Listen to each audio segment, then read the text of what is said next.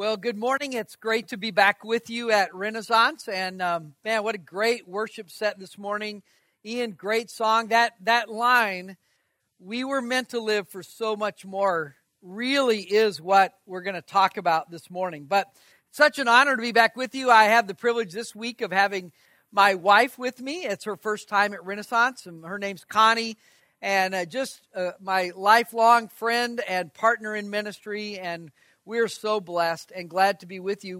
She and I have been married this year for 35 years. So as you can tell, we got married when we were 11. Thank you for that.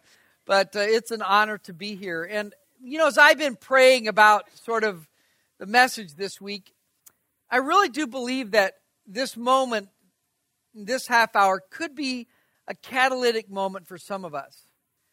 That what you hear and maybe some of what you will think about and decisions that you will make out of this morning could literally change the trajectory of your life. And I know that's a lot to think could happen in such a short time, but I really believe that could happen. Because we're going to talk about how to discover your destiny. You know, if you get real quiet and you listen, you can almost hear the sweep of the second hand that's ticking down for all of us. Because the truth is, as you and I sit here this morning, the second hand of life is ticking down for you and for me. The meter's running, and there's no way for you and I to stop it. It just keeps going on. The truth is, all of us are terminal. They did a survey among college students a few years ago, and they asked them an interesting question. They said, if you could know the day of your death, would you want to know? So let me just take a little straw poll. How many of you, if you could know when you were going to die, would like to know the day? Can I see your hand? Oh, wow, okay, more in this service, but still a very small number. You know how many college students said, no, I wouldn't want to know? 87%. And here's the reason why. I think inside all of us, there's something in us that really would rather live in denial about our mortality. I just don't like to think about the fact that this life is not going to keep going on. I don't like to think about the fact that I'm not always going to be here. But Solomon reminds us of that sobering truth in Ecclesiastes 8 when he says, none of us can hold back our spirit from departing. None of us has the power to prevent the day of our death. Solomon says it differently in the Bible when he says, our days are numbered. The Lord has numbered our days. Now, he's not revealed his spreadsheet, has he? He's not told us how many days you have. But the Bible says that you have an appointed time in this life.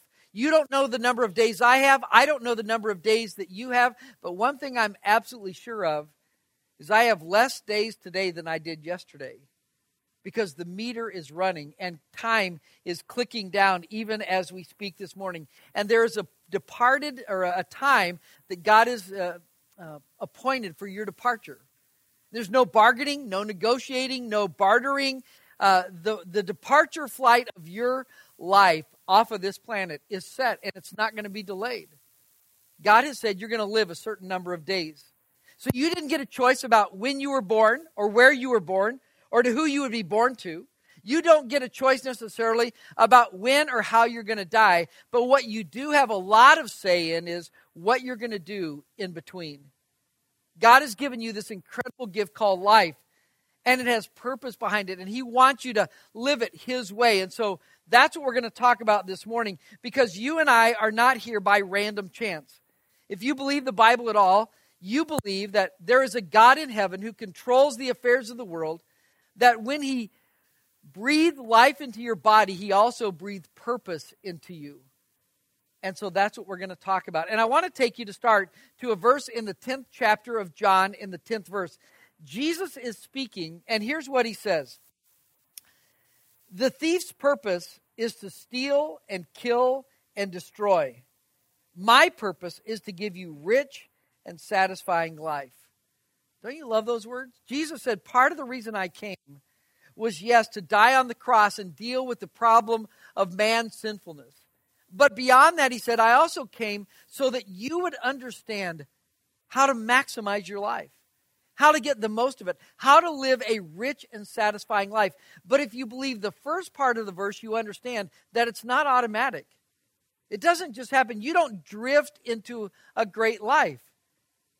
There's an enemy, the Bible says, and that enemy would love to rob and steal and kill and destroy, and he robs us in a lot of different ways. He robs us through busyness and through distraction, through relational problems, through behavioral choices, through our addictions, and many people end up not having a rich and satisfying life. They end up empty and hurt and in a train wreck because they didn't do it God's way. Well, I have a feeling that if we were to take the microphone around and talk to some of you, you might kind of describe your life as this, like, man, my life is full. I'm busy. I'm up early. I go to bed late. I have lots of demands, emails, work projects, kids to take care of, relationships to sustain, and my life is full. But when I drop in bed at night, sometimes it just doesn't feel very fulfilling. And even though my life is busy and I have a lot going on, sometimes it can just feel overwhelming and overloaded. And sometimes I wonder to myself, is this really what life is about? Is this the life that I was meant to live? And that's a great question. And it's one that we ponder a lot, right? Because we want meaning in our life. We want purpose. And no matter how smart your cat or dog is this morning, they're not sitting at home pondering the meaning of life. They're not trying to figure out, what they can do to be more significant or to live out their purpose.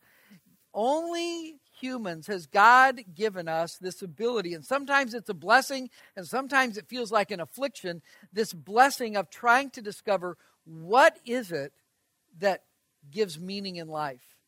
And so I want to talk to you and kind of give you 4 principles that I think would help all of us in sort of focusing in on how do we discover our destiny. So here we go. Here's number 1. I must steward well my one and only life. I mean, you've got to lean into the fact that you're not here by random chance or by coincidence, but you have been given this incredible gift, a stewardship called life, and I want to live it well, and so I'm going to lean into that and make sure that I live it well. A few years ago, I went through a life planning process, and the guy who kind of established this training was a guy who takes this point very seriously. So let me tell you just a little bit about his story. His name is Tom Patterson, and Tom is sort of a very interesting guy. The best way I would know to describe Tom today, he's in his late 80s. He lives in Colorado, and he's sort of like a Yoda. I mean, he's this little short guy. He shuffles when he walks. He's got gray hair. He doesn't say a lot, but when he says something, you want to listen. Because God has given Tom this incredible gift with systems. And he has this very intriguing career. Many years ago, he worked with the Reagan Commission in China. He has some early patents in the whole ATM technology. People have said that what Peter Drucker is to business theory, Tom is to business practice. He worked with NASA for a while. In fact, he was part of the discussions when they were going to land on the moon. NASA's original idea was that it would be a totally automated landing, but it was Tom who in the meeting said, I think we need a person in the module, and sort of made the case for who would eventually become Neil Armstrong being in the module that would land on the moon. Tom was good friends with Roy Disney, and when they were building out Disney World, Tom bid on a contract for some of their electronic systems. And Roy said to him, I'll tell you what, I'll give you the contract on one condition, that you give me the schematics for a ride that Tom had designed that we now know as Space Mountain. So this guy's had an intriguing career. He's also had a lot of personal pain. Both of his wives have died of cancer. 2 of his children were killed tragically and unexpectedly. But back in the day, Tom was a strategic planner, and he used to work with a lot of big corporations and did strategic planning process with them. And in those days, the planning process was long and cumbersome and usually resulted in a big fat notebook that nobody did anything with. So one CEO of a Fortune 500 company looked at Tom and said, if you can reduce the process down to a week and you can make it where it's actually implementable, we'll hire you. So Tom went back to the drawing board, and the result was this thing called now the StratOp. And the StratOp is a strategic planning process, but that has a strong operational bent to it. And now it has served many companies and corporations and churches around the world. Well, when Tom began to do StratOps, he discovered something. As good and as important as it is to help companies be more profitable, to have clear plans about their future, to open up new markets, as important as that is, Tom realized that CEOs and leaders and moms and dads need the same kind of intentionality about their life that companies have about their corporations. And so Tom crafted this thing called the life plan process. And I think there's a principle behind it. And the principle is that God has entrusted to you this life. And maybe you and I ought to start looking at our lives like our own corporation. Now, you may not own your business, but let me tell you what business you own. You own the business of running your own life. In fact, maybe you and I should start thinking about, just when we introduce ourselves, that you say, hey, listen, I'm the president of Lance Inc. I have a corporation that I run. It doesn't have many employees, but it's a very important corporation. And for you to just put on the end of your name those three little letters, INC, and to run your life with the same kind of focus and intentionality, because that's your reality. You see, Jesus didn't die for your business, but he did die for you. Your business isn't created in God's image, but you are. Jesus didn't promise your corporation a rich and satisfying life, but he did promise that to you if you would do life his way. Now, there's this great passage of Scripture in Deuteronomy chapter 30, where the Lord says to the nation of Israel, if you would return to me, I want to offer you this blessed life. He says, if you'll come back to me, I'll put you back in the land. I'll protect you from your enemies. I'll increase your number. I'll make you prosperous. He says in Deuteronomy 30, I will delight in you and you'll delight in me.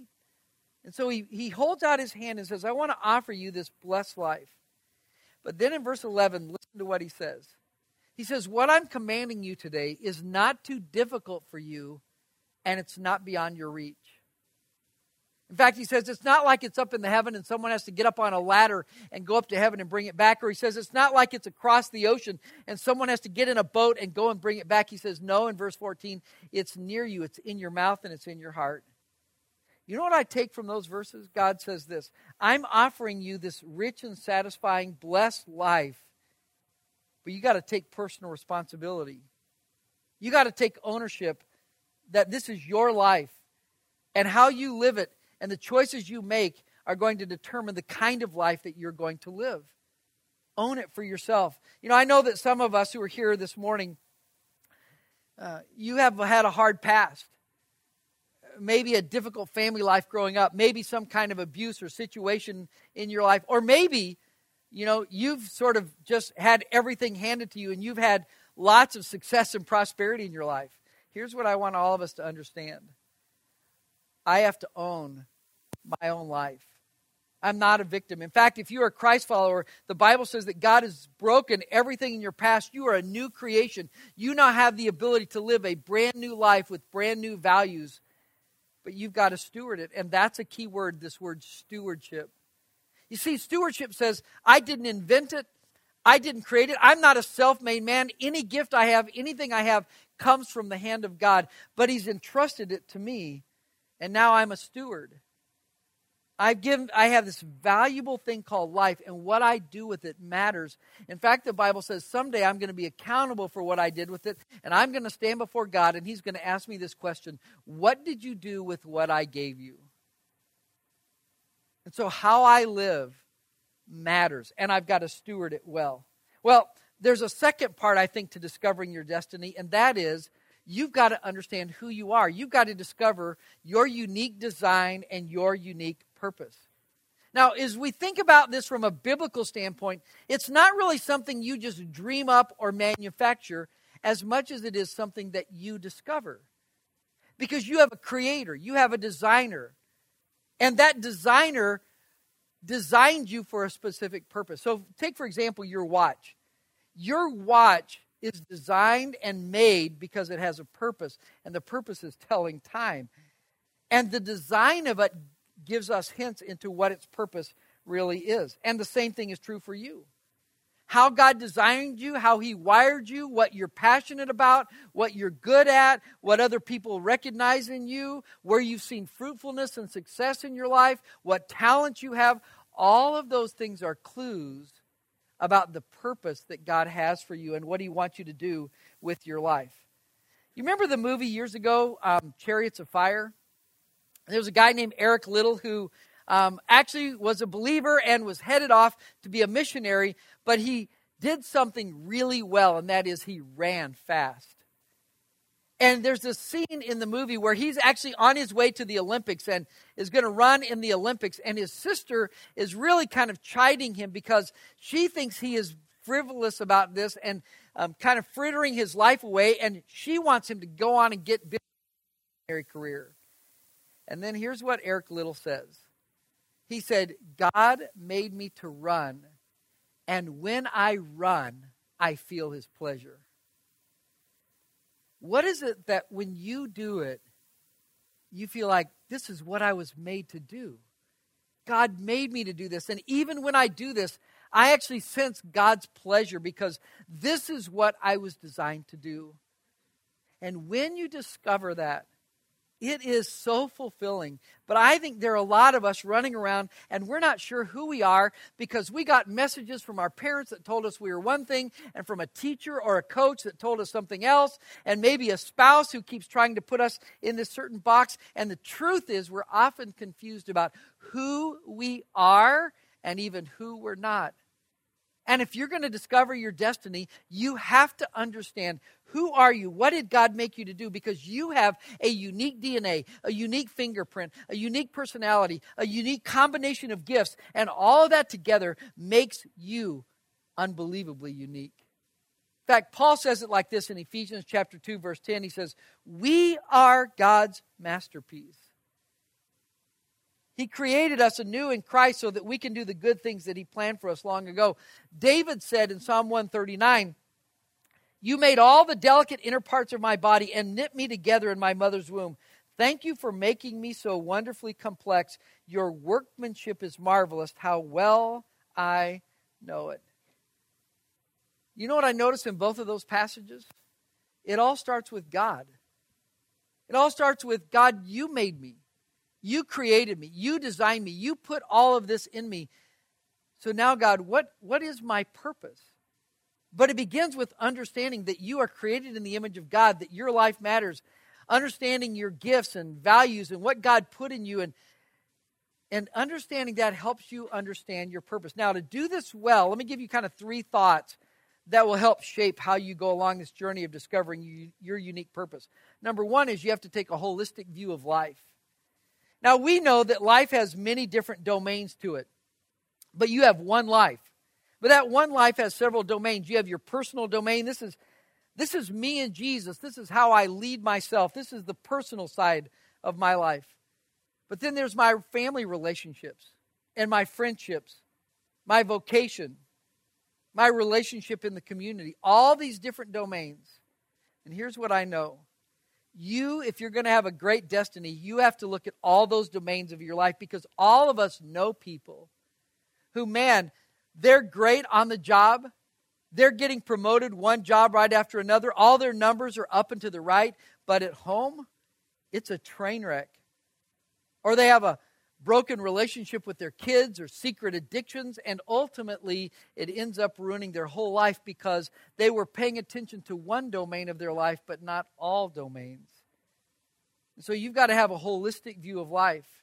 Secondly, you need to discern how your past informs your future. How does your past inform your future? You remember years ago there was this game, I don't know if they still play it. Do you remember the game Clue? Any of you play that game? Yeah? Okay, a lot of us, a lot of old people in the room. Great. Do you remember though in Clue, there had been a crime that had been committed and you were kind of like the investigator. You were the detective, right? And you were trying to figure out from the clues who committed the murder, what weapon they used, and what room it was committed in, right? And so I remember how excited I would be when, the clues would start to come in and I would start to figure it out. And then you would sort of make that declaration, it was Colonel Mustard with the candlestick in the ballroom. Well, I think God wants you to sort of investigate your life in the same way. That there are clues that God is giving you by your experience and your story that help you understand even what He wants you to do in the future. You've had experiences, life-shaping experiences, turning points in your life that when you look back over your story, you can see how God has been preparing you to do what you're doing now. You know, I look back at my life, I'm 55, and I look back and now what I'm doing is I coach pastors and train leaders around the country and coach people in their lives. I look back and go, wow, all the way through there are these threads and experiences that God has been using to prepare me to do what I do now. And the same is true for you. I think about a friend of mine, John Baker. He and I served together when I was on staff in California. And John would openly tell you that he was a drunk. He was an alcoholic. And then he had an encounter with Christ, and that changed his life. But John felt like God wanted to use his past to help other people with their future.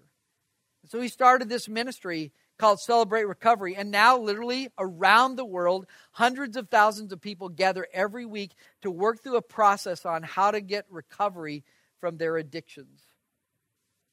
And so God had used something that was painful in John's past to help him understand what He wanted him to do in the future. And for some of us, maybe your highest purpose and greatest ministry will be the thing that has caused the most pain in your life. But God wants to redeem it and use it to help other people. So your past can inform your future. And then the third principle I would give you is this. You must discover the must-do of your life. All right, so imagine your life is sort of like a target. And the bullseye is the must-do of your life. And you want to keep moving your life to where the laser focus is on what it is that I must do, that I have to do this in my life or I would feel like I was being disobedient to God. Now, the truth is there's a lot of options, a lot of things that you can do with your life, but you need to discover what's the must-do. So a couple of years ago, I had the privilege of doing a life plan for Murph, and we knew each other, but man, we really got acquainted through this process. And so I thought it might be helpful to have him answer a couple of questions and kind of talk a little bit about his experience. So Murph, just at that point in your life, sort of what's going on, where are you at? You know, if we could have looked inside your life and soul, what brought you to that point so that you said, man, I need to get some focus and clarity around what I'm supposed to do with my life? Yeah, well, my life plan happened about 18, 19 months ago. My father had passed away. I was in my early 50s. I was about to become a grandfather. I had a lot of life change happening. Kind of, you call it a midlife crisis. I had an identity crisis. I had such success in my music career. Then I got into ministry. I was at an extremely large church and had seen all the success for so many years, almost 11 years at that point, almost 12 years. But I found I was at a place where I'd kind of lost my identity, and I felt like there had to be something more to the future. And so I was kind of stuck in this place. And this whole sense of dealing with my father's death, I had a counselor that shared with me something. My dad, who was an incredible pastor and husband, father, he was my hero. And she said to me, she goes, Michael, I think what God would say to you is that your father's shoes fit you. You need to put them on and wear them. And so this whole thing of kind of accepting the role of father, of becoming the sage, now that I was in my 50s, it was kind of a difficult journey to begin to accept. And so as I went through the life plan process, it helped me identify these things that were in my past that God, just as Lance was sharing, to prepare me actually for being here at Renaissance and to be a part of this incredible church. And Renaissance is very much like how I grew up, the church I grew up in. But it really did help me look at my life and help me identify those talents, those core values to me to help kind of guide my future.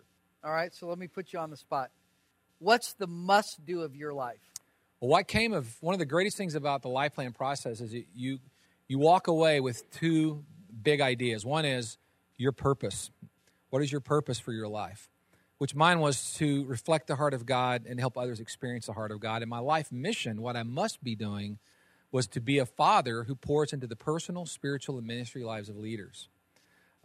That became the defining factor. In fact, after my life plan, I had about 3 or 4 opportunities for jobs that came my way. One being a record company president job, and which I loved the music industry, but I filtered that through that what I must be doing, it didn't line up. And when the opportunity came to Renaissance, it is completely lined up to be able to pour into the personal, spiritual, ministry lives of leaders. And to be that father, which means to be that kind of sage, that older guy. And I want to do that. One really amazing thing is right after my father passed away, my mother gave me a pair of his shoes. It was a pair of Cole Haan loafers that he had bought right before his death. So they were literally brand new. And I've been holding on to them. And my first Sunday here at Renaissance, I put them on and I wore them symbolically to be here. So it really meant a lot to me how God would use that life plan in my life to kind of set this new season of my life up. That's awesome. Thanks. Great story, huh? Here's the point. You getting clear about what is the must-do of your life will help you to know what to say no to. Because you'll be able to say no because now there is a higher yes inside of your life. When you understand, this is what I was made to do, and I don't want to get distracted from that. That's what I must live out. And so you've got to discover this unique purpose and design that God has given you. Then number 3 is this. You have to also be focused and tenacious. What I know about life, what I know about my own life is it is so easy to get distracted. And again, I want you to make sure you get this. You will never, ever, ever drift into a great life. You won't just stumble upon it. You won't just kind of float into it. You have to decide, I'm going to pursue it. I'm going to be intentional about it. I'm going to, with laser focus, put my life toward it. There's this great passage in Philippians 3 when the Apostle Paul is sort of talking about his credentials and his resume. And then he says, all those things, he says, I count as loss. Because I've discovered the must-do of my life, and that was serving Jesus Christ. And he had this encounter with Christ that radically turned his life upside down. And he says, all those things just don't matter to me anymore. And he says, I'm pressing in and forward. And then in verse 14, he says, this one thing I do. You can almost hear the sense of conviction, like, this is what I'm made for. This is my purpose. This is why God put me on planet Earth. And it's going to take you and I having that same kind of tenacity to really make sure that it happens. So let me give you a word of warning. I think you and I need to be aware of the seductive pull of the world system. You see, when you become a Christ follower, you now have a different set of values. It's not just about how much money you make or where you live or the kind of car you drive or the place that you vacation anymore. You have a different set of values, a set of kingdom values, because now you're in God's family.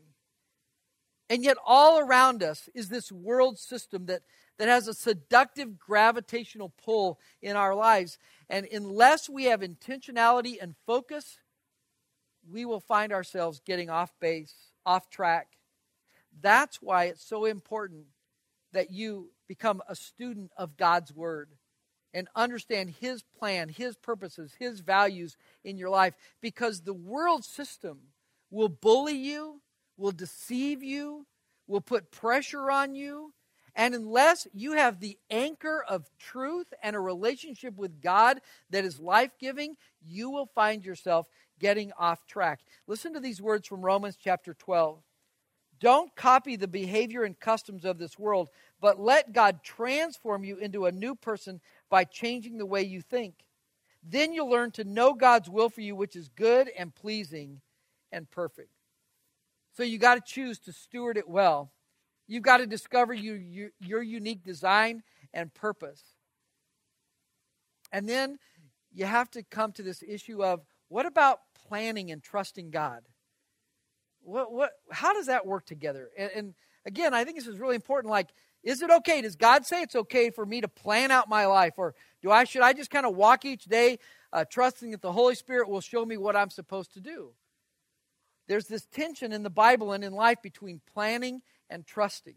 In fact, Proverbs 19:21 says this, you can make many plans, but the Lord's purpose will prevail. Have you ever noticed that sometimes God doesn't follow your plans? Isn't that frustrating, right? I mean, I've got my plan, and then God all of a sudden interrupts my plan. So I think here's the point. The Bible is fine with planning. The Bible encourages planning. The Bible even tells you how to make sure your plans succeed. But the Bible would always tell you, make sure that you hold your plans like this, with open hand to say, okay, God, sometimes, for reasons I won't understand, your purposes may trump my plan, and that's okay. I remember one time when that happened to me when I was 47 years old, 8 years ago now. I was in what I thought was my dream job. I was in the place that I thought we would stay the rest of our ministry and someday retire there. I just couldn't imagine a better fit for who I was and what I wanted to do with my life. And things began to change. Things began to change in the church where I served. Things began to change inside of me and in our family. And the long story short is we began to have a clear sense that God was calling us to step out from where we are and leave. And it was my dream job. It wasn't my plan to leave. But God interrupted my plans and put us in a place where we stepped away. And honestly, there were seasons where it seemed confusing and I didn't know what was going on. But now, looking back on these last 8 years, I am so grateful that God interrupted my plan because His purpose was better than my plan. You know, James talks about it like this. He says, "Look here, you who say today or tomorrow we're going to go to a certain town and we'll stay there for a year. We'll do business there and make a profit." So you could write over verse 13 the word plan. I got a plan. I've got a plan about my travels. I got a plan about my business. I got a plan about how we're going to make money. And then in verse 14 it says, how do you know what your life will be like tomorrow? Your life is like a morning fog. It's here a little while, then it's gone. What you ought to say is, if the Lord wants us to, we will live and then we'll do this or that. Otherwise, you're boasting about your own plans, and all such boasting is evil. There's nothing wrong with plans, but you just got to leave room for God in your plans. There's a scene in Braveheart when William Wallace is going to be executed the next day. And his lover comes to him and she's begging him to recant, thinking that maybe if he recants, the king would at least spare his life. And Wallace makes this great statement when he says, "All men die, but not all men truly live." And so my question for you is, what does it look like for you to truly live? What kind of changes would you have to make? What kind of process do you need to engage? Maybe you need to step back and spend some time thinking and reflecting and praying and seeking good advice on what is it that I'm really made to do? What is my purpose in life? For some of us, the first step is you got to be in relationship with the one who made you. To really discover your purpose, you got to know the designer. And maybe you're right now in this exploratory phase where you're kind of saying, I'm not sure what I think about Christianity or the Bible or this church. That's great. Just glad you're in the process. And if you'd like to talk with one of us afterwards, it would be an honor to talk with you about how we've been on that faith journey and where we've come to. For some of you, you know Christ, but it's a confusing season, and you've just got to get some clarity about where you're going with your life. And my encouragement to you is lean into it, because let me remind us, you only get one shot at this life. So steward it well. Let's pray together.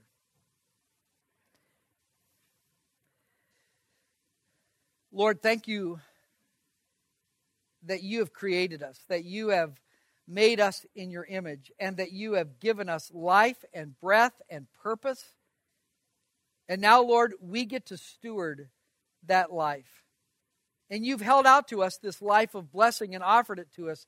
You've promised us a rich and satisfying life if we would do it your way. So, Lord, I pray for all of us that we would lean into that we'd make the hard decisions, that we'd not be distracted, that we would understand who we are, that we would live with focus and tenacity, that our lives would fulfill its purpose. And that, Lord, we would not get to the end of life and just look back with regret, but we would look back with gratitude for all that you've given us, all that you've done in us and through us. So we pray all of this in Jesus' name. Amen. Well, as you leave today, let me just remind you of one thing. Next week, Pastor Rich is going to begin a series called Peace in the Midst of Chaos. We all understand we live in an uncertain world, and he's going to talk about how do you have peace even when everything around you is chaos. So invite a friend, bring them with you, come back next week as that great series begins. Have a great weekend. God bless you.